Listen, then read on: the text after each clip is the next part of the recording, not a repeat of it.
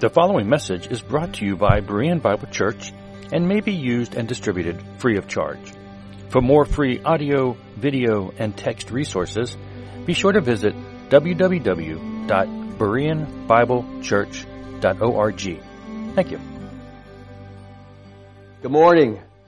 I want to welcome you this morning to Berean Bible Church. I want to do something a little bit different today. I want to use a text of Scripture to try to deal with a political situation that we're facing. Okay? Here in Virginia, we are coming under attack by our governor, who is threatening to take away our guns, threatening to do confiscation, threatening all kinds of stuff. So I want to bring in a passage of Scripture that I think will really help us clarify this whole thing. Now, I need to begin this morning by saying something that I say all the time, but something you need to particularly hear in our study this morning.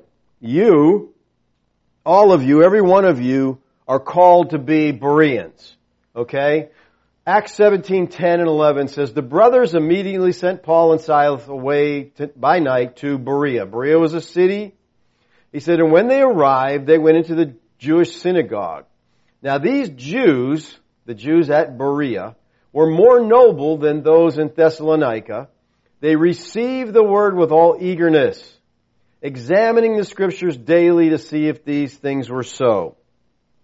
So being a Berean means that you don't believe anything that you hear, without studying it out for yourself.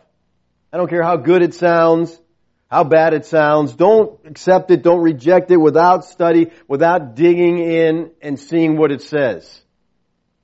I am not asking you to believe what I'm telling you this morning. I'm asking you to study it. If what I'm saying, you study it out and it makes sense, then believe it. Okay, buy it. If it doesn't, discard it and come and tell me what you saw that I'm missing. Okay, so I can be on track there also. For our study this morning, I want to look at the subject of, as Americans, who must we submit to? The Bible calls for submission. Submission is important, but we have 10 zillion rules in our society. What do we have to submit to? Who do we have to submit to? Now, to answer this question, many people would point to Romans 13, the text that Gary wrote, and they tell us that we have to submit to civil authorities, all the rules they put out, everything they say, we have to submit to that. Well, Romans 13 is a problematic text, okay? It's not, people just read it and they say, oh, this is simple, we know what this says. One writer says this of it: these 7 verses have caused more unhappiness and misery in the Christian East and West than any other 7 verses in the New Testament. I don't know that that's true, but you get the point, right? This is a difficult text. Others have so struggled with what seems to be the overwhelming absolutes in this text that they say, well, this is not Pauline. Okay, this is an interpolation that was added later, so we can just ignore this. See, people see the difficulty here, so that's how they deal with it. Let's just ignore it. Paul didn't write it. It's somebody else. But the majority of Christians believe that this text is calling for submission to the state of Rome, and thus calling for Christians to submit to all civil government. Bob Deffinbaugh writes this: there is no reason for the Christian to fear government. Not sure where he lives. Yeah, I do know where he lives. He's an American. Fear government, for its purpose is to punish evildoers and reward those who do good. Since the Christian is to practice what is good and avoid evil, there should be no conflict between the Christian and government. And my response to that is, are you serious? We are continually in conflict with a government that is devoid of any spiritual values. Constantly in conflict with that. I mean, our government thinks it's okay to kill babies. Hopefully we're in conflict over that. Today people don't know who's a man and who's a woman. We got to be in conflict with our government and the things they're pushing down our throat now. Well, the view that this applies to our civil government is reinforced by some translations of the Bible. For example, the Good News Bible says this: everyone must obey the state authorities. I don't know where they got that. They just, Some Bibles have subheadings for each chapter. One of them, at Romans 13, says this: submission to the state. Another says, be subject to government. Now those words, they're not part of Scripture, but they're in the Bible, so people say, hey, I must be right. We have to submit to the state. They're just someone's opinion of what Romans 13 says. But does it? I don't think so. Hopefully you figure that out by now, okay? I don't think so. And one of the main reasons that I don't is the context. Okay, we've gone over and over. Context is king. You understand that, right? We have to see what is the context of verses. Well, the surrounding context of these 7 verses, before them, after them, is about love. Alright? Well, does Paul then just inject 7 verses on submission to civil government, talking about love? By the way, obey the government. Back to love again. Does that make any sense? It doesn't to me. Well, there's another view out there. That's the view held by some Christians that say that this text is referring to leaders in the church. Do church leaders have the power of the sword? I don't think so. I see no indication in Scripture that this is calling or talking about church leaders. Do church leaders collect taxes? Some try to. I don't see this text talking about church leaders. I think that's a pretty, weak view here of these. Now, there are some preterists who believe that this text is calling for the transition saints to submit to the government of Rome until the return of Christ. Then Rome's authority is crushed and the believer is under King Yeshua only. And they use verses like 1 Corinthians 15:24. Then comes the end, when He delivers the kingdom of God, the Father, after destroying every rule and every authority and power. So if all rule, authority, and power are abolished, then they assume that there's no authorities over the Christians. Well, the next verse helps us understand what this text is talking about. It says, for He must reign until He has put all His enemies under His feet. From this verse, we see that the rule, authority, and power that are abolished are those of His enemies, the enemies of Christ. This is not saying that after the second coming, the Christian only authority is Christ. There's still authority and submission in the kingdom of God. Now their position would be that this text does not apply to us. It only applied to the transition saints. I would agree with them on that. That this text only applies to the transition saints. I don't think it applies to us. But I don't think Paul was calling the transition saints to obey Rome. Again, that doesn't fit the context. Alright, then there's the position that I hold, which is that Romans 13, 1 through 7, is referring to the synagogue rulers in Rome. This position is put forth by Mark Nanos in his book, The Mystery of Romans.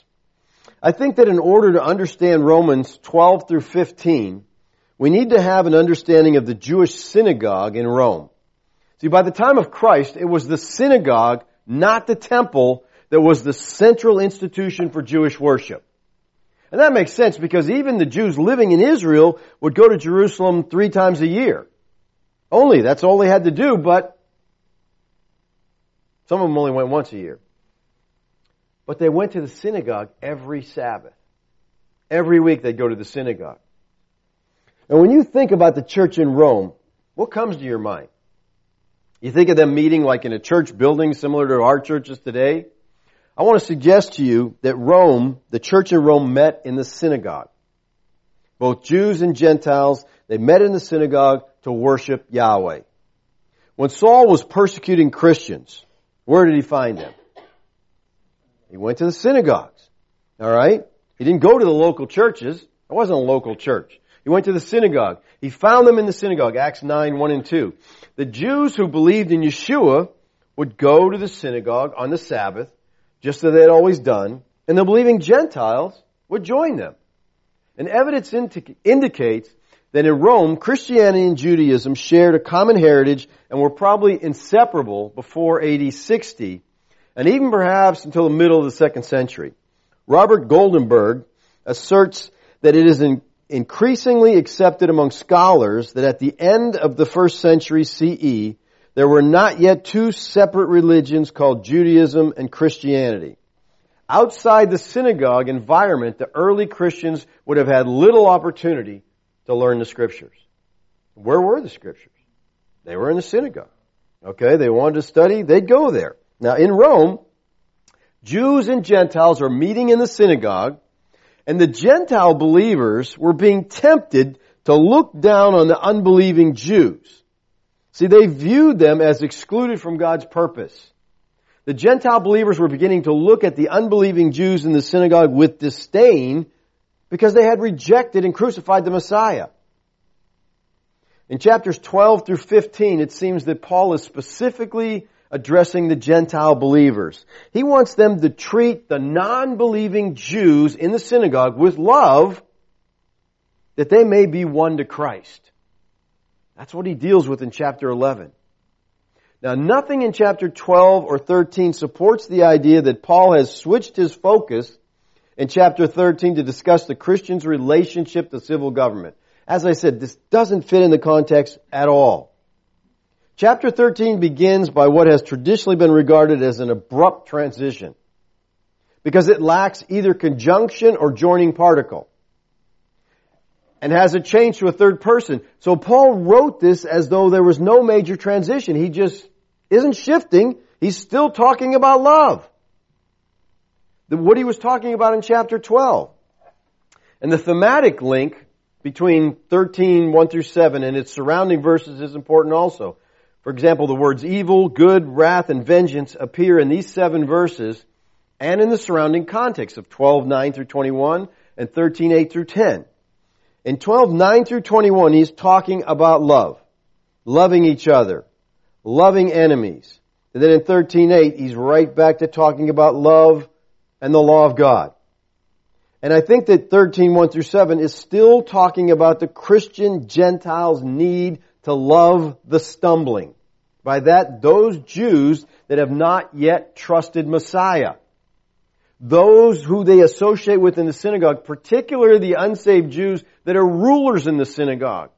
They must love and submit to them even though they may view them as their enemies. That puts the whole context about love. So in 13, 1 through 7, the issue is still love. That really fits well with the context. Paul is calling for love and unity in the synagogue for the sake of the elect Jews that have not yet come to Christ. He's calling on the Gentile believers to be good witnesses to his unsaved brothers that they may be won to Christ. Now,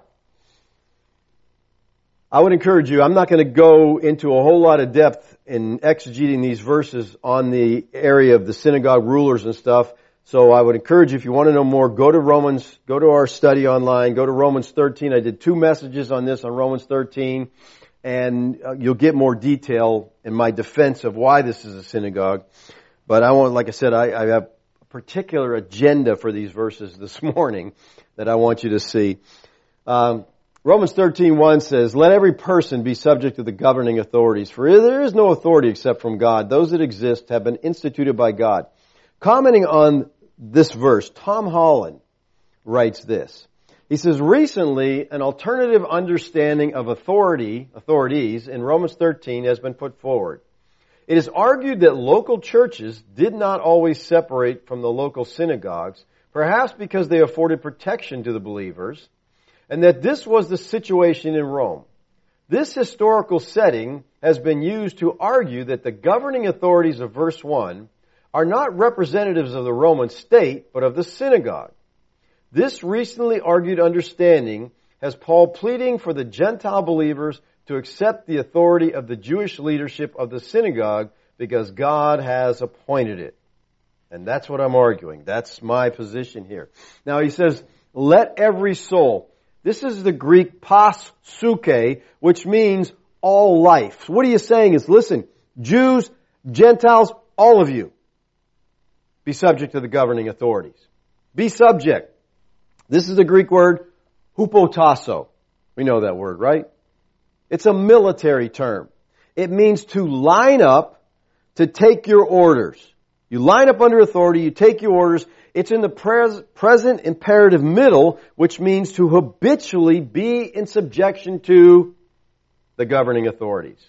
This comes from hupareko, which means to be above, superior, and the word authorities is the Greek word exousia, which means power, authority, privilege.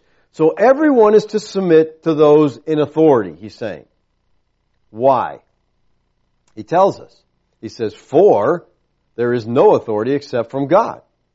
For gives us the reason for the submission. This is why you submit to these authorities, because there is no authority but God. Now, as I said, most people see this as speaking of civil government. I don't. But the principle is universal. All human authority is delegated and ministerial. This includes authorities of parents, employers, policemen, teachers, church leaders, or any other authority. Anyone who is in a place of authority has had it delegated to them by God, the sovereign Lord who decrees every event in time and put in place all authority. Let's look at a few verses that make this really clear about God setting up authorities. Daniel 2:20 and 21 says, Daniel answered and said, Blessed be the name of God forever and ever, to whom belong wisdom and might. He changes times and seasons. He removes kings and he sets up kings. That'd be a good thing for us to remember. They get in there, they get in power by God, who puts them in power.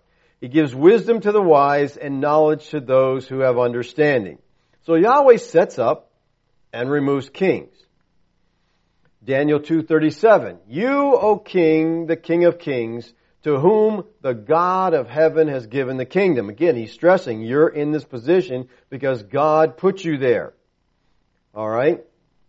Daniel 4:17, This sentence is by the decree of the watchers, the decision by the word of the holy ones, to the end that the living may know that the Most High rules in the kingdom of men and gives it to whom he will. It ends by saying he sets over it the lowliest of men. We understand that, right? Sometimes you're saying, how can that person be a ruler? All right? But God gives it to whom he will. Yahweh rules over mankind. He sets up its rulers. Daniel 4:25 says that you shall be driven from among men. He's talking to Nebuchadnezzar here. And your dwelling shall be with the beasts of the field. You shall be made to eat grass like an ox. You shall be wet with the dew of heaven. And 7 periods of time shall pass over you until you know that the Most High rules over the kingdom of men and gives it to whom he will. So Daniel's stressing this, the sovereignty of God. Look at verse 35. All the inhabitants of the earth are counted as nothing. And he does according to his will among the hosts of heaven and among the inhabitants of the earth. And no one can stay his hand or say to him, what have you done? All right. He does according to his will. God does according to his will among the inhabitants of the earth. So what he's saying here is Yahweh's will is never frustrated. God never says, oh, how'd they ever get elected? He does as he pleases. He sets up godly and ungodly men to serve his purpose. Look what Jeremiah says, Jeremiah 27, 5 through 8. It is I who by my great power and my outstretched arm have made the earth with the men and animals that are on the earth, and I give it to whomever it seems right to me. So God is saying, I'm in control. I give in charge to who I want to. Now I have given all these lands into the hand of Nebuchadnezzar, the king of Babylon, my servant. So here he calls a pagan king my servant. I put all these lands under Nebuchadnezzar's control. I did that. He's my servant. I have given him also the beasts of the field to serve him. All the nations shall serve him and his son and his grandsons until the time of his own land comes. Then many nations and great kings shall make him their slave. But if any nation or kingdom will not serve this Nebuchadnezzar, this pagan king that God set up, if they won't serve him, the king of Babylon, and put its neck under the yoke of the king of Babylon, I will punish that nation with the sword, with famine, with pestilence, declares Yahweh, until I have consumed it by my hand. So God says, I set him up, and if you don't submit to him, I'll hold you accountable. So all authorities, listen, good and bad, are put in place by the sovereign Yahweh, and we are called to submit to them. Isaiah 45, 1 through 4. Thus says Yahweh to his anointed Cyrus, another pagan king that God calls his anointed, whose right hand I have grasped to subdue nations before him and to loose the belts of kings, to open doors before him that gates may not be closed. I will go before you and leave the exalted places. I will break in pieces the doors of bronze and cut through the bars of iron. All right? He continues, I will give you the treasure of darkness and the hoards in secret places, that you may know that it is I, Yahweh, the God of Israel, who call you by name. He's talking to Cyrus. I call you by name. For the sake of my servant Jacob and Israel my chosen, I call you by your name, a name, I name you, though you do not know me. So we see that there is no authority except from God, and those that exist have been instituted by God. Now that we got that, right? God sets up kings. He takes down kings. He is the one putting people in authority. Now that we understand that, let's talk about authority and submission. That's almost like dirty words tonight, you know? Submission, authority. Just because someone's in authority over us doesn't mean they're better than us. Right? All you women should be saying amen. Okay? Or you're not paying attention. Let me say that again. Just because someone is in authority over us doesn't mean they're better than us. Or smarter than us. Or more qualified than us. Subordination involves no degradation. A person is not dishonored by being subject to someone else. Let me prove that to you. 1 Corinthians 11:3. But I want you to understand that the head of every man is Christ. We should all understand that, right? Christ is our head. We are to submit to Christ. The word head here is from the Greek word kephale, and it means government or authority. Christ is our authority. He's our head. Oh, here's where the problem comes. The head of every wife is her husband. I'm sure there's got to be modern translations that have taken this verse out, okay? I mean, this is hard for people to swallow today. They don't see this at all. There's no difference between men and women. Listen, this is the Bible, and this is what it says. The head of the wife is her husband. Whether the wife likes it or not. Every time I do a wedding service, I stress the fact that the wife's role is to submit to the husband. And always someone comes up to me afterwards. Good service, but I don't know about that part about submission. I didn't make it up. Okay, it's in the Bible. Go read it for yourself. I didn't make that up. But people don't like that. All right? Well, look what it says. And the head of Christ is God. Authority and subjection have nothing to do with essence. It strictly deals with function. In essence and nature, Christ and Yahweh are equal, but by Yahweh's design, the function of the Son demanded that He submit to the Father in a beautiful act of humiliation. In marriage, for the sake of function, the woman is to take the place of submission. Not when she agrees with her husband, not when she likes what he says, always. Okay? The man doesn't have to be smarter. He doesn't have to make better sense to be an authority. We all know he usually isn't, okay?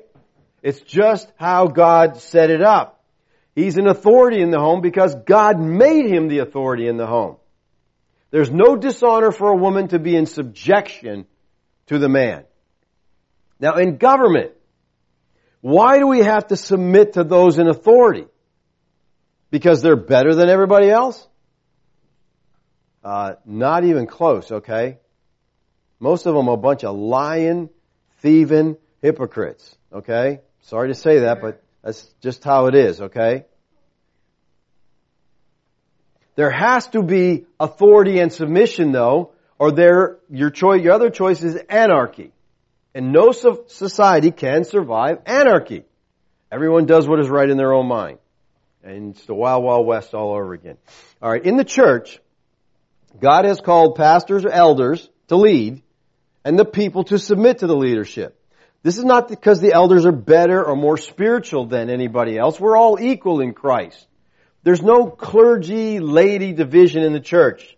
The pastors are leaders among equals. The pastors are an authority simply because God has called them to lead. It's a matter of function. Now, I want you to understand that submission is very important to the Lord. Most Christians don't think rebellion is any big deal. I mean, we resist authority. We don't give it a second thought. You know, it's just so many of us are just characterized by rebellion. Well, let me ask you this. How would you respond if you found out that a Christian friend of yours was involved in witchcraft or idolatry? Would it concern you? Would you talk to them about it? Look what the scripture says in 1 Samuel 15:23. Rebellion is as the sin of divination, and presumption as iniquity and idolatry. So it's saying when you're rebelling, it's like divination. Why do you think submission is so hard for us? It's a one-word answer. Begins with a P. Pride. What was the first sin in the garden? I think it was pride. The temptation of the serpent came with these words, you'll be like God. The temptation to be like God, I think, is greater than we think. We all face it. And we resist being subject to law. We squirm when we're placed under too much authority because we love to be free. Free from restraints, free from accountability. Our quest to be like God is a quest to be above law.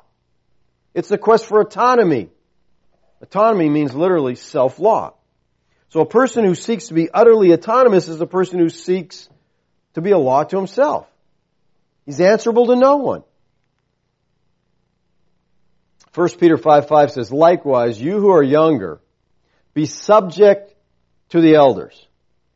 Clothe yourself with humility toward one another.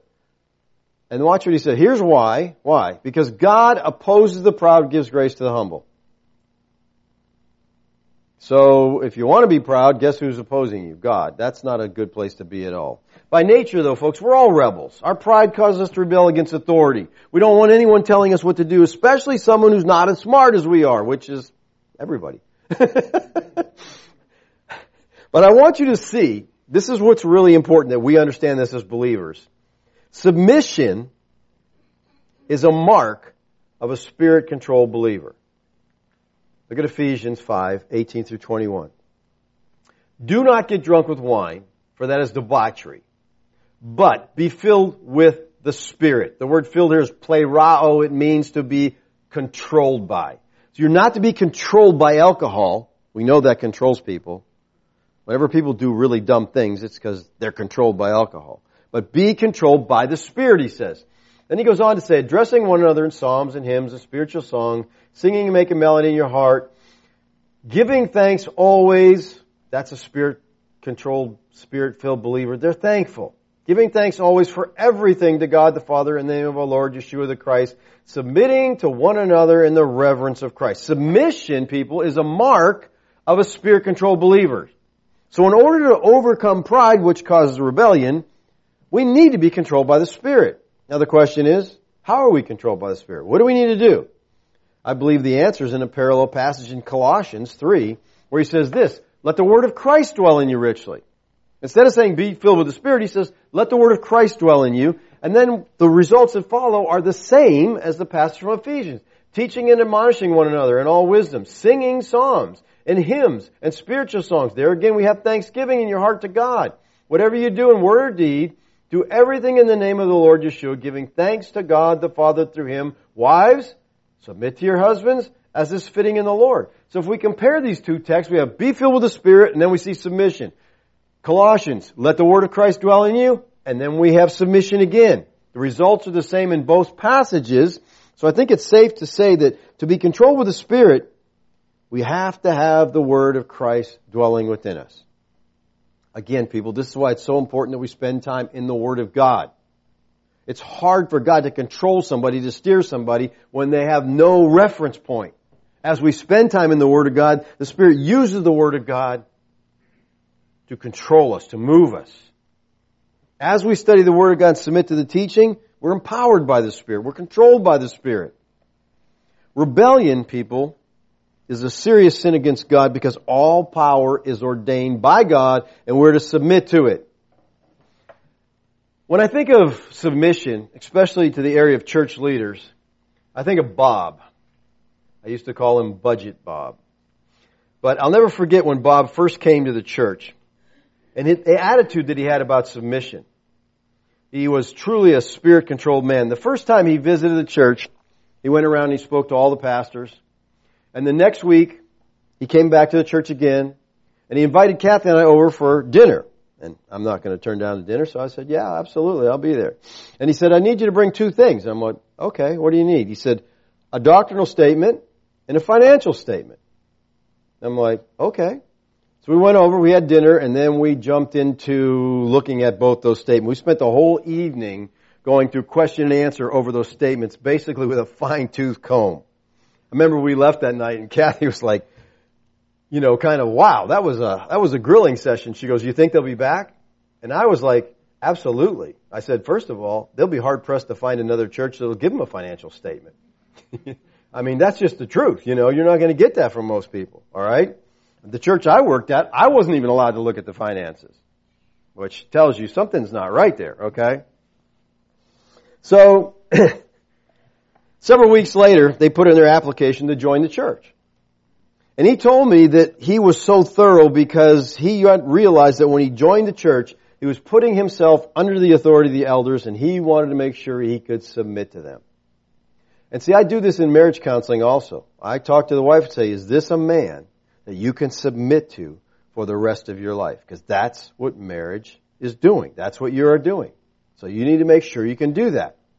Well, Bob, he was a student at Regent University at the time, and they had a Wednesday night class at Regent that he wanted to go to, but we had church on Wednesday, so he came to the elders and he asked for permission to miss Wednesday night services so he could go to that class. See, Bob understood the principle of authority and submission better than anyone I've ever seen. I mean, it's rare that anybody asks for a doctrinal statement and wants to go over it with you. He's the only person I've ever had asked for a financial statement, want to look at what we're doing with our money. He wanted to give, and he wanted to make sure I want to submit when I'm here. That's what it means to him. King David was full aware that all authority came from God, and therefore he was submissive to it also.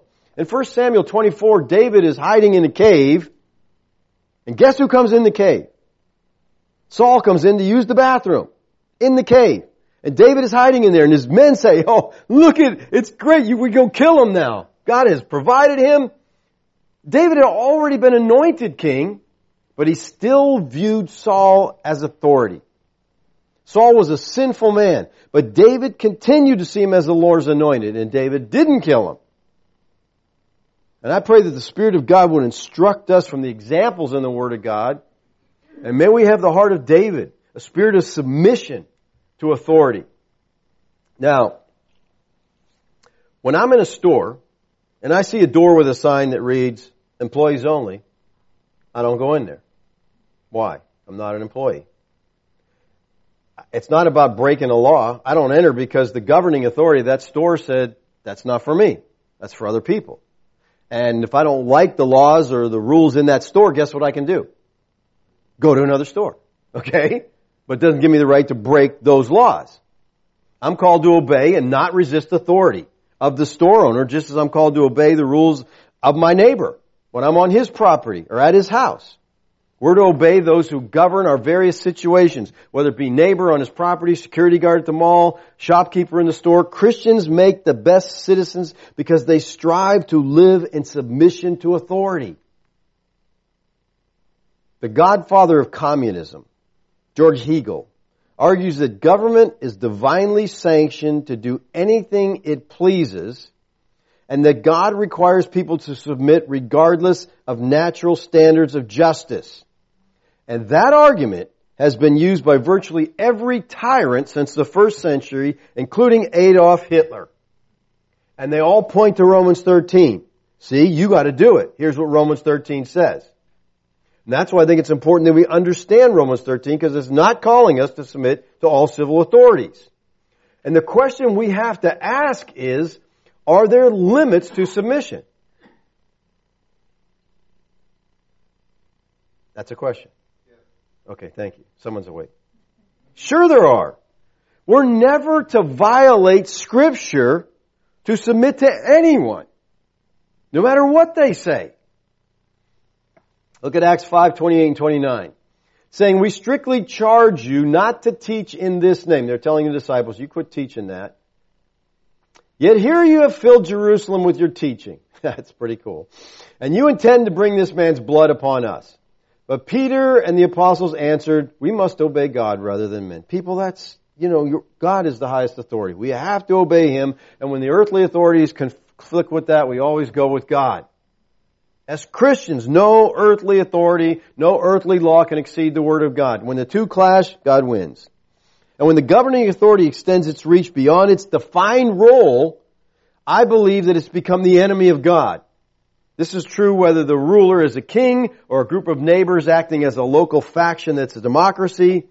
It's even true when the ruler is the owner of the store or your neighbor in his backyard. So there are limits to authority. A father has authority in his home, but it doesn't give him the power to abuse his wife and children. An employer has authority on the job, but it doesn't give him the power to control the private lives of his employees, although many try to do that. A pastor has authority as overseer in the church. That doesn't give him the power to tell employees in the church how to run their businesses. Believe me, I've been in churches where the pastor is telling people who they can be friends with in the church. This is far exceeding. Okay, but again, they'll run to Romans 13. See, you got to do what I say. Romans 13 says, I'm the authority. Listen, all human authority is limited. No man has unlimited authority over the lives of other men. Now, we in the United States of America do not live under a monarchy. We have no king. There's no single governing official of this country. As Americans, here's the question of our message. Who must we submit to? The supreme law of our land is who or what? Okay. Does anybody even know what this is? It's called the Constitution of the United States. This is the ruling, governing document that this country was founded under and to live under. And listen, under our laws, every governing official publicly promises to submit to the Constitution of the United States. The Constitution was adopted on September 17th, 1787 by the Constitutional Convention in Philadelphia, Pennsylvania. It was ratified by conventions in 11 states and went into effect on March 4th, 1789. The first 10 constitutional amendments ratified by 3/4 of the states in 1791 are known as the Bill of Rights. The Constitution has been amended how many more times since then? 17. There are 27 amendments right now to the Constitution. That guides the American society. That is our law. That is how we're to live, okay? Under our laws, in the form of government, it is the duty of every elected official to obey the U.S. Constitution and his or her state constitution. Now, the problem in America today is that our political leaders have violated their oaths of office and they blatantly disobey the supreme law of the land. That discludes them from authority. They're stepping out. They're going against what they should be supporting. Our government is loading us with unlawful laws. We have so many laws today. Christians think, okay, well, Romans 13, we have to obey every law that there is, okay? Or we're sinning. Then let me tell you something. You sin every day. Because you don't even know what all the laws are. They make up new ones constantly. Okay? If your seatbelt's not buckled, you're sinning. If it's raining out and you don't have your headlights on, you're sinning. Your wipers on, your lights got to be. Just rules all over the place. All right? I don't believe we have to submit to these laws because so many of them are unconstitutional. And we have to make decisions there. I understand that. But we do have brains, and I think, if we know the Constitution, let me share with you Amendment 1. Congress shall make no law respecting an establishment of religion, or prohibiting the free exercise thereof, or abridging the freedom of speech, or the press, or the right of the people peaceably to assemble and to petition the government for a redress of grievances. Okay, so in America, you can burn the American flag as an act of free speech, right? And I agree with that. That is free speech. You can do that. But do you know that if you burn the gay pride flag, you go to jail for hate speech? How is burning one flag hate and the other flag's not hate? What is burning the American flag? Love speech? That's hate speech, isn't it? And if you have that right, why don't you have the right to do something else? Because our government is lining up behind this LGBTQ community, and everything they want done, we got to put that in effect. When a baker can get sued because he won't bake a gay cake, there's something wrong there, people. It's his business. He should be able to turn down anyone he wants to. It's his business. Go somewhere else. But they traveled over 100 miles to go to that bakery because they were targeting him.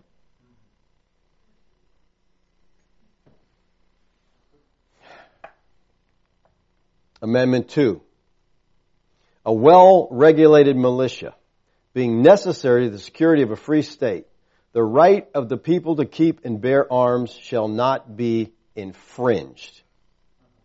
So is this giving us a right? It's saying we have a right. It's saying they're not to infringe that right. Okay? In 2008, the Supreme Court ruled 5-4 that U.S. citizens have a constitutional right to keep a loaded handgun at home for self-defense. Now, I'm glad they put loaded there because people are such morons today that, an unloaded gun is just pretty much a heavy weight, a paperweight or something. You could hit them on the head with it maybe, but that's so dumb. But they had to make sure they put all those words in there. A loaded handgun at home for self-defense. And this right is under attack right now in Virginia. All right? Our governor is making all kinds of threats. He wants to disarm Virginia. And as Democrats prepare to take power this month, the governor vows it's a new day and a new landscape in Virginia, he says. He says when Democrats take over the state legislature for the first time in a generation at the start of the new year, passing gun violence prevention laws will be a top priority. Let me say this. He's a moron.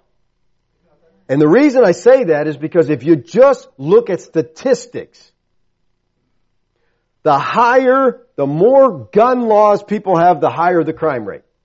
Guess what? Criminals don't obey laws. You go to states with the most lenient laws, the crime rate is very, very low. Why? Because everybody's packing and they'll shoot you if you try to do something stupid. All right? Virginia governor is supporting SB 16, which would ban commonly owned firearms in more than 1 million Virginia households. He will make gun owners criminals overnight. And it's a ban that would even outlaw sporting weapons such as a Mossberg 930 snow goose gun. So it's not just, and listen, they coined this term assault rifle. It's just a rifle. It doesn't assault anybody. Okay? Anything you use, a stick, a gun, whatever if you assault somebody, then you're assaulting with that. But, if it has a flash suppressor on it, then it's an assault rifle. It has a trigger, it has a handle for where the trigger, it's an assault rifle. It has a bayonet, it's an assault rifle. In other words, just about every rifle that's out there is going to be an assault rifle. The governor has requested 4 million and 18 law enforcement positions to enforce his gun ban. To enforce a gun ban. A request that could be preparatory steps for confiscating the guns which will be banned in SB 16. He's threatened to bring in the National Guard to enforce this. And let me just say that, if you work for the National Guard and you're going to try to enforce this, you better kiss your wife and kids goodbye before you go out to try to enforce it. Because Americans are not going to hand over their guns. Virginians are not going to hand over their guns. Okay? This is a constitutional right. This is a right that we have that the Constitution supports. Moreover, the governor is requesting another $3.5 million to enforce gun control that has not been passed by the legislature and is not even current in Virginia. Universal background checks, 1 gun a month. Where do you get you can only buy 1 gun a month? So-called red flag gun confiscation orders. You know what that red flag's all about? Your neighbor doesn't like you. Hey, my neighbor has guns. Then they come and confiscate your guns. It's crazy. Let me tell you what I think about this. I think it's treason on behalf of the governor. It's treason. Virginia law, the Second Amendment, that same almost identical wording is part of the Virginia Constitution. That Virginians have the right to keep and bear arms. And when our governor went into office, he vowed to support the Constitution of the United States. Virginia Form 49-1 is a form of a general oath required by officers, says this: every person before entering upon the discharge of any function as an officer of this Commonwealth shall take and subscribe the following oath. So here's the oath our governor took. I do solemnly swear or affirm that I will support the Constitution of the United States and the Constitution of the Commonwealth of Virginia, and that I will faithfully and impartially discharge all the duties incumbent upon me as governor according to the best of my ability, so help me God. And I believe that if they pass these gun restricting registration, it's unconstitutional. And I don't think as Christians we have to go let's turn our guns in. And many Christians will be promoting this when it happens. They'll be saying, well, Romans 13, we got to submit to the government. Turn your guns in. Let me say this. Mass killing of civilians by military dictatorships in the 1900s were more often than not preceded by the confiscation of firearms from targeted populations. A task made much easier by laws requiring registration and licensing of private-owned firearms. An unarmed population are slaves. There's nothing you can do. You just submit, you just go with whatever. Okay? Joseph Story, who was a constitutional scholar and Supreme Court justice, said this: one of the ordinary modes by which tyrants accomplish their purpose without resistance is by disarming the people and making it a fence to keep arms. People, just think about it. I mean, if the government's going to, try to enslave us, push communism down our throat, they've got to disarm us. America, I've read this several times. I don't know how true it is, but a lot of people keep repeating it. The largest standing army in the world is the American hunter. The largest army in the world. And when the Japanese were attacking us, they were afraid because they were like, everyone's got a gun over there. Okay? And that is cause to fear. Okay? Because most ordinary citizens are not going to sit in their house and shut the door. They're going to grab their gun, and they're going to go out, and they're going to get involved. All right, let's look at this text. Therefore, whoever resists the authorities resists what God has appointed, and those who resist will incur judgment. Now, those who apply these verses to civil government say that we need to obey every law our government passes or we're sinning against God. Well, first of all, I don't believe these verses are talking about civil government. I don't think Paul is telling believers to be subject to the Roman government. If he was doing that, Rome wouldn't have put him to death. Paul said, hey, you all be subject to Rome, and they killed him. Wait, he's a good spokesman for us. Let him stay out there and keep on preaching that stuff, right? In the Roman world, Caesar was Lord, and he had the power of death, and threats to Rome were mercilessly crushed. Everyone in the Roman world knew that the cross had clear symbolic meaning. It meant that Caesar ruled the world with cruel death as his ultimate and regular weapon. The problem from the standpoint of the Roman rule is that they used this against Yeshua, but he didn't stay dead. Okay, the power of Rome is the cross, and the power of God is the resurrection. So he just shut down Rome right away, all right? God raised him from the dead. He made him Lord. Rome says that Caesar was Lord, but it was truly Christ that was Lord. He says rulers are not a terror to good conduct.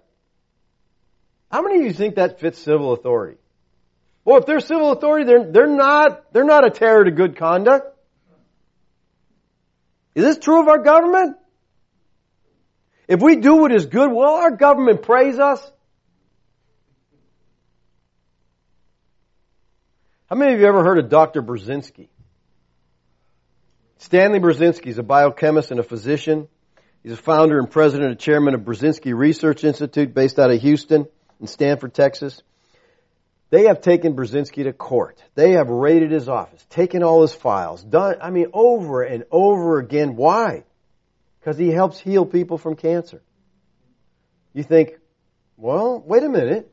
Rulers are not a terror for good conduct. Isn't helping heal people, wouldn't that be classified as good conduct? Why do they hate him? Because our government is ruled by the pharmaceutical industry who pays them to make sure that they get top notch, okay? And the only thing that is legal in our country is cut, poison, and burn. Okay? Any other all treatment is wrong.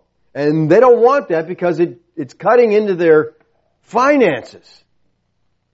The Gershon Clinic operates in Mexico because our government won't allow them to heal. You know what they use to heal? This is why the government probably put them out. They use vegetable juice. Juicing, that's the primary thing of the Gershon Institute. Okay, juicing. So, wait a minute. We can't have people telling people they need to drink vegetable juice. That's not good. So the government constantly hounds them. I don't know how many different, holistic doctors have been killed or left the country because our government, big pharma, rules. All right? They got a lot of money and they pay Congress. And so these are a bunch of paid servants in there taking the money that they tax us. If you grow a certain kind of plant, the government will arrest you and put you in jail. A plant. Our government says that what God created is evil and you can't use it. And yet our government pushes drugs that cause all kinds of adverse effects. But to use something that God created that doesn't cause it, no, we can't have that. We don't make money on that. So you can't grow marijuana. Okay. Pharmaceutical company makes sure we can't do that. But here's how dumb our government is. Here's how stupid our government is. Hemp is illegal. You can't get high. I don't care how much hemp you smoke, eat, do whatever. You'll never get high off hemp. Okay? It's illegal. Why? DuPont bought off Congress that we got to make this illegal because they can't, it's competing with them. Listen, you can take hemp and make anything you want. And a hemp crop from start to finish, 90 days. Way better for making paper because you don't need all those chemicals to make it. In 90 days. Trees take how long? So we don't have to have any kind of common sense involved in this at all. These lawmakers make these laws. I don't know how they can do it. Is it because we're so dumb they just think, oh, they don't figure this out? Or they don't care? Hemp's illegal. Now, states are starting to turn this around, and they're legalizing hemp, and they're bringing it back in. And man, it's going to make a huge difference because it's a marvelous product. You can make anything out of it, from clothes to concrete to whatever, all right? Verse 4 and 5 says, "For he is God's servant for your good. But if you do wrong, be afraid. He does not bear the sword in vain. For he is the servant of God, an avenger who carries God's wrath on the wrongdoer. Therefore, one must be in subjection, not only to avoid God's wrath, but also for the sake of conscience." It seems to me that our government brings wrath on anyone that disagrees with its practices. Like I said, many holistic doctors have been killed. It's just amazing, you disagree with their practice, they kill you in violation of the First Amendment. I don't think Paul's talking about government in these verses, people. Not at all. Verse 6, "For because of this, you also pay taxes, for the authorities are ministers of God attending to the very thing." And Christians, you need to pay your taxes, okay? Because, God says to do that. Let me ask you a question. Are actions which are sinful for individuals, such as theft, murder, kidnapping, also sinful for those who call themselves government? Should be. Is it wrong for government to take from some person what belongs to them and give it to other persons to whom it doesn't belong? What will we call that? Theft? Is it wrong for the government to benefit one citizen at the expense of another by doing what the citizen himself cannot do without committing a crime? We go to jail for these things, but government can do them. Take the parable of the Good Samaritan. He sees someone in need and he reaches into his own pocket. We don't know how much money this guy had, but he reached in his own pocket and he helped the needy at great sacrifice to himself, maybe. He didn't rob the next passerby to support the victim of the first robbery. Well, let me help you out, buddy. Hang on. I got to find someone coming along. I'll rob them and give you some money to help you. When a government-dependent person sees a needy person, he doesn't take personal responsibility and act at great sacrifice. He looks to the government who robs the next passerby, taxation, pockets half the money, and hires someone to give the rest to the needy. One act of violence is compounded by another. The state engages in more theft, murder, and kidnapping than any other group of people, including criminals, from which the state promises to protect us. The state is without close competition the greatest theft and mass murder on the earth. No doubt. Now someone might say, well, isn't it constitutional that we pay income tax? Well, the federal government rests its authority to collect taxes on the 16th Amendment to the Constitution. The federal income tax, which was allegedly ratified in 1913, says this: the Congress shall have power to lay and collect taxes on income from whatever source derived, without appointment among the several states, and without regard to any census or enumeration. Now, after an extensive year-long nationwide research project, William J. Benson discovered that the 16th Amendment was never ratified by the requisite 3/4 of the states, and nevertheless, it was put into practice, all right, by Knox. It was fraudulently declared ratified. The 16th Amendment never received enough votes from the states to be ratified. Therefore, it's not actually a legal amendment. Now, I know of some people who have fought this and won. Don't count on you winning, okay? This has been ruled on and decided by the Supreme Court. The Supreme Court, the highest court in the land that cannot be appealed against, said the 16th Amendment gives the government no new powers of taxation. Verse 7. Pay to all what is owed them, taxes to whom taxes are due, revenue to whom revenue is, respect to whom respect is owed, honor to whom honor is owed. This is what we're to do. Pay all that is owed them. Now, I don't think I would get much resistance when I say that our country is a mess. The state has way overstepped its bounds, and we're being put into bondage to all kinds of rules and regulation that are being imposed upon us. When I picked up Gennady he flew here from the Ukraine, Jeff and I picked him up at the airport in D.C. We're riding back. We probably weren't even a half hour into our trip. And Gennady looks to me and he goes, are all your roads like this? And I'm like, yeah, pretty much. Why? And he goes, and you don't like your government? And I said, it's all a matter of perspective. You know, I mean, their government's a little wilder over there than ours, but I mean, there's not much our government doesn't get away with that it wants to do. And so, yeah, I oppose these governing officials who are literally robbing people, literally murdering people. But here's the thing, people.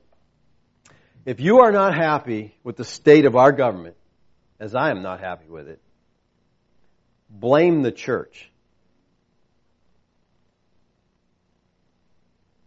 I believe that the state of our nation is a judgment from God for the sinfulness of the church. Let me give you a quote from the Biblical Horizons newsletter, number 20, entitled Who Rules the Land by James B. Jordan. Jordan says, the message of the Noahic covenant is this: right now, the church rules the nations of the world. We and we alone have been given power and dominion, and if we don't like the way things are going, we have only ourselves to blame. Unbelieving rulers are puppets, and we are the puppet masters. They dance to our tune and move as we pull the strings. They rule only as we direct them. Right now they are doing exactly what the church has told them to do. This is the true reality. It is the way things really are. But because of sin, we in common with all men suppress the true reality and believe a myth. We believe that those who wield external power are the rulers of this world, but that simply is not the case. It's interesting to read Romans 13:1-7 in light of the Noahic covenant as we have understood it. Paul says that every civil authority is established by God. And I disagree with Jordan on this, of course, but he says that the Roman Caesar is a cause of fear for evil behavior. He says that if the church does good, the ruler will praise her. He implies that if the church does wickedly, the ruler will persecute her. Christians are to pay taxes to their slave rulers so that the slaves will be able to do what Christians tell them to do. What does this mean? It means that when the church is faithful, God will convert the heart of the ruler and he will rule righteously. All right. Conversely, when the ruler is evil and destructive, this means that the church has not been pleasing to God. The church is always in charge of culture, and she has been in charge ever since the flood. We don't have to take the world and culture over. We already have them. We have to start using them aright. This is not something new that comes in with the new covenant, though the new covenant puts it into force as never before. When Joseph was faithful, Pharaoh converted. We understand that, right? He did what God called him to do. He was righteous and God promoted him. When Daniel was faithful, Nebuchadnezzar converted. It was because Judah was wicked that Nebuchadnezzar conquered her. The picture of the world throughout the Old Testament is that Jerusalem is the center of the world and that the faithfulness or faithlessness of God's priestly nation determines the fate of the whole world. The New Testament presents the same picture, making the world's fate rest in the hands of the church. What are you saying? And I agree with him, is when the church is faithful, God changes men. We cannot reform the state as an action separate from reforming the church. If the church is faithful, God will bless her and there will be good rulers. But look at the American church today. It's putting on shows. We got lights, we got smoke machines, we got all, and it's pushing health, wealth, not pushing the gospel, not teaching the Bible. It's a joke. In the largest church in the country, the American pastor is Joel Osteen. And we wonder why the country is such a mess. The church is to set a standard. Notice what Yahweh says to Judah through Nehemiah. I think this text is very pertinent to us today. Nehemiah 9:35-37. Even in their own kingdom, and amid your great goodness that you gave them, and in the large and rich land that you set before them, they did not serve you or turn from their wicked works. Behold, we are slaves this day in the land that you gave our fathers to enjoy its fruits and its good gifts. Behold, we are slaves. They didn't serve, they didn't turn from their wickedness. So therefore, God says you're slaves. And watch this. And its rich yield goes to the kings whom you have set over us because of our sins. They rule over our bodies and over our livestock as they please, and we are in great distress. People, this could be said of America. Behold, we're slaves today in this land that you gave our fathers to enjoy its fruits and its good gifts. Behold, we're slaves in it. Its rich yield goes to the king. You know how much we're taxed today? You got employment tax. You buy a car, there's tax on that, sales tax on that. Then they're going to charge you personal property tax. not only did you have to pay tax because you bought the car, you have to pay tax because you own the car. Then you want to put gas in it, you got to pay tax for that. On and on and on it goes. And it's the rich yield of this land goes to the kings. Millionaires. How many congressmen, congresswomen are millionaires? They want Trump's tax records. Who cares about his tax records? He's a billionaire who came into politics. I would be more concerned with a politician that's a billionaire, became a billionaire in politics. How'd they get all that money? I think the rulers that we have today are a result of the sin of Yahweh's people.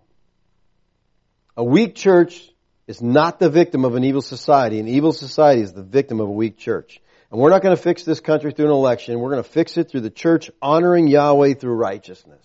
When Christians begin to live out righteousness and holiness in the faith of this world, and they see a difference, when the church calls people to repent, calls these rulers to be righteous and godly. People, we need, if you're not like the situation we're in, we need to work to reform the church, not the government. We need to set the standard. And when the church is as messed up as it is in this country, we can understand why the government is so messed up. Just go back and read through your old covenant. Whenever Israel submitted to God and praised God and put God first, God blessed them, put them in their land, had all they needed. Whenever they disobeyed, He would remove them from their land. He would put rulers over them that would oppress them. That's what that text in Nehemiah says. The rich yield of their land goes to those who are set over us. Why? Because of our sins. We need to work to reform the church. Let's pray. Father, I thank You this morning for Your word, Lord. Father, this text in Romans I know is a difficult text, and I know so many people use it to support the idea that we need to bow to civil government. Truly don't think that's what this text says, but I ask Your people, Lord, in my hearing, to be Bereans.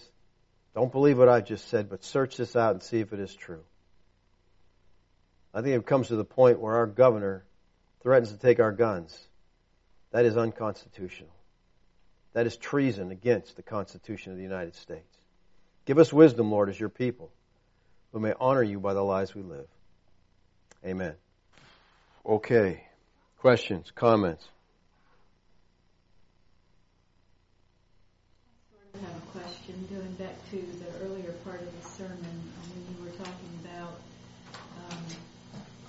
the believers and the Jews, learning together because that's where you had to go. But, in Jerusalem you would be kicked out of the synagogue. So I'm assuming there was a different attitude toward Jews and Gentiles that were Christians in the synagogue. That it was okay for them to worship together? Yeah, they basically, like I said, had to worship together, but it was always conflict. And I think that's why He's telling the Gentiles, you guys need to stop trying to stir up trouble here and love these rulers and demonstrate the love of Christ to them, because we want to win them, not condemn them and not cause fights. And like I said, the context is just so, you got love and civil government. I'm like, why? How does that connect? It's like it's just randomly, and that's why some people say, Paul didn't write this, it got stuck in there later. Well, what about the deal about bearing the sword for nothing? Would the Jews...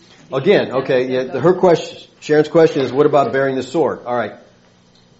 Again, I didn't go into all the details of that, but if you go on the website, in our Romans 13, I got 2 messages on, I think they're called authority and submission. The second message, I went through, exegeted these texts and applied them to the synagogue.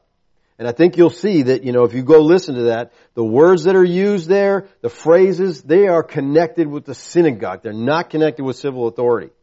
All right, it'll become much clearer. I almost debated doing 2 of these, and no, I didn't want to do that. I just wanted to throw this out just because my purpose here is basically political, to say, listen, if the law comes to it and says they're going to grab your guns, I don't think it's your biblical duty to surrender them. The law of the land is the Constitution. Yes, civil disobedience.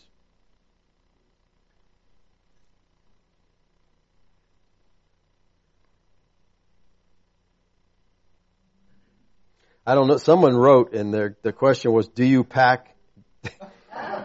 I get it now. Do you pack in the church?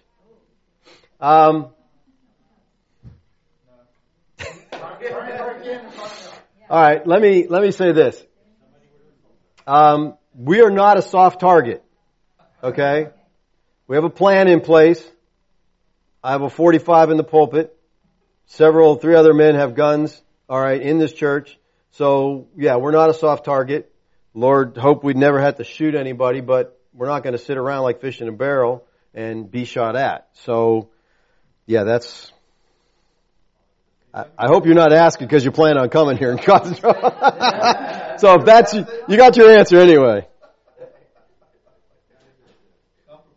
Yes. If you come prepared. Gary. You touched on it earlier, and I think it's a bigger problem, but you mentioned the verse in Samuel about divination. Yes. And you also said presumption, and I think presumption is probably a bigger slippery rock for all of us, because we presume this is a small sin, and it's not going to have that much effect. And we tend to presume too much often, always, and there's not going to be any ill effects for it, or any side effects, or bad effects. Presumption is just real easy to shove under the carpet or whatever.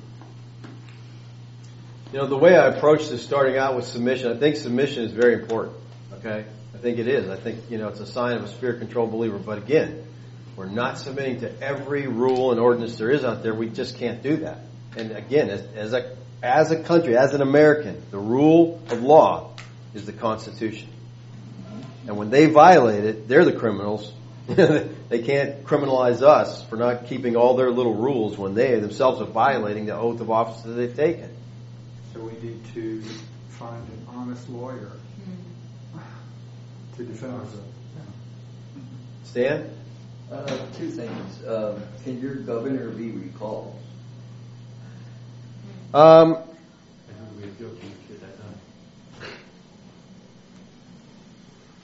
don't know if the government can be recalled or not. I mean, like I said, I consider what he's doing treason. Right. Well, he's violating your Constitution. He's violating the Constitution. But see, the problem here is they will argue the wording, okay?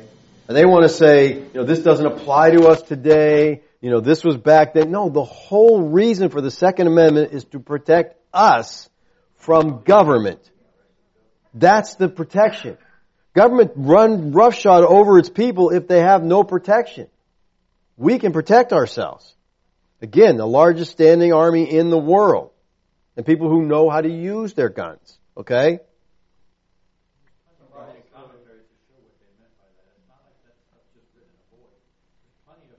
Documents back and forth of what they did to ratify that, what it meant. Well, that's the thing, but people don't, let's face it, in our government today, common sense is gone. Okay? I mean, the whole gun argument, just look at when people are armed, there's no crime. Well, it's just like the Bible. We only interpret based on our modern day interpretation of what we know. You can do the same thing with the Constitution. You know the culture, what they were talking about, the wording, the language, and nobody wants to. And that's the Supreme Court's job. To interpret the Constitution. Not to write new laws, not to come up with ideas. They're to interpret that. And they did. And they came out and said every American has the right to keep a loaded firearm. Yeah. But they're also charging gun parts. So even if you don't necessarily have that gun part, if your gun is capable of accepting a particular gun part, then that gun is illegal. Well, they're also targeting ammunition. Right. Like states like New Jersey. You can't have a hollow point in New Jersey. I drive through New Jersey, and man, I'm like driving the speed limit, doing perfect, and I don't want to get stopped going through here, or through Maryland, or when I go through Maryland for about 2 miles, and man, I'll tell you, I'm like right on the speed limit, because I do not want to get pulled over because I'd be a criminal in Maryland. All right? And President Trump has proposed that, if you have a license in Virginia, you can drive in any state. He says the same thing should be true for concealed weapons permits. If you have a concealed weapons permit in Virginia, it should be good anywhere in the United States. And I agree with them. And a lot of states have reciprocity with Virginia, but a lot of them don't now. And so, you drive across state lines and now the laws are all different. What do you do? Somebody pointed out that what you said about the American hunter being the largest army. Standing army, yep. They're also 98% of them are all snipers too. They got scopes and things. Well, that's what I mean. The American hunter, they're well trained. Okay, they know how to hit the target. Like you said, many of them are snipers. I mean, we got bird duck hunters who can hit something that's moving. We got, squirrel and rabbit hunters who can hit these little tiny targets. These guys are not just, Joe Average that bought a gun, never used it. They use them constantly and they know how to use them. And I just think that, our government is very foolish if they think that Virginians are just going to lay down and say, okay, whatever, take our guns, here they are, give them up. First of all, they cost a lot of money. Secondly, when we do that, we're in huge trouble. Yeah. Plus, I did pay taxes on my guns. The second part was, and I've heard this somewhere, but there's like 25 million evangelical Christians. They're not even registered to vote. Well, that's probably true. A lot of Christians aren't registered to vote. A lot of people, Gary? The question I don't want to ask is, I'm at home and the sheriff shows up, police show up to take my guns. I start shooting the law. Well, again, this is something that, we're going to have to decide, if this gets to that place in Virginia, because, what do we do? So many law enforcement people are making it clear that we are not going to enforce this. We're not going to do that. We're not going to go against the American people and try to take their firearms. I don't know what's going to happen, who knows? But I just, again, I want it to be clear that I don't want you to think because the government says you have to give up your guns that you should do that.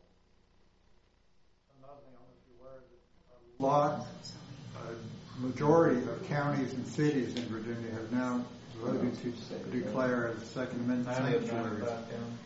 Yeah. How many is it? 95 now? There's only 95 counties in Virginia. Okay. Okay. Declared sanctuary. Yeah, 90 of the counties in Virginia, Chesapeake being one of them, has adopted to be a Second Amendment sanctuary city or county. Meaning, you put your laws wherever you want, they're not going to come here, okay? We're not abiding by those laws. And that's when the governor threatened, I'll enforce it, I'll use the National Guard to enforce it. Well, except that the Attorney General says they have no legal effect. Right. Well, The National Guard under the Constitution too, so if they do enforce it, then they're breaking it, and they should be removed too. Who's going to sue these people? well, I don't know. Something has to happen, and like I said, I think it's let's work on reforming the church.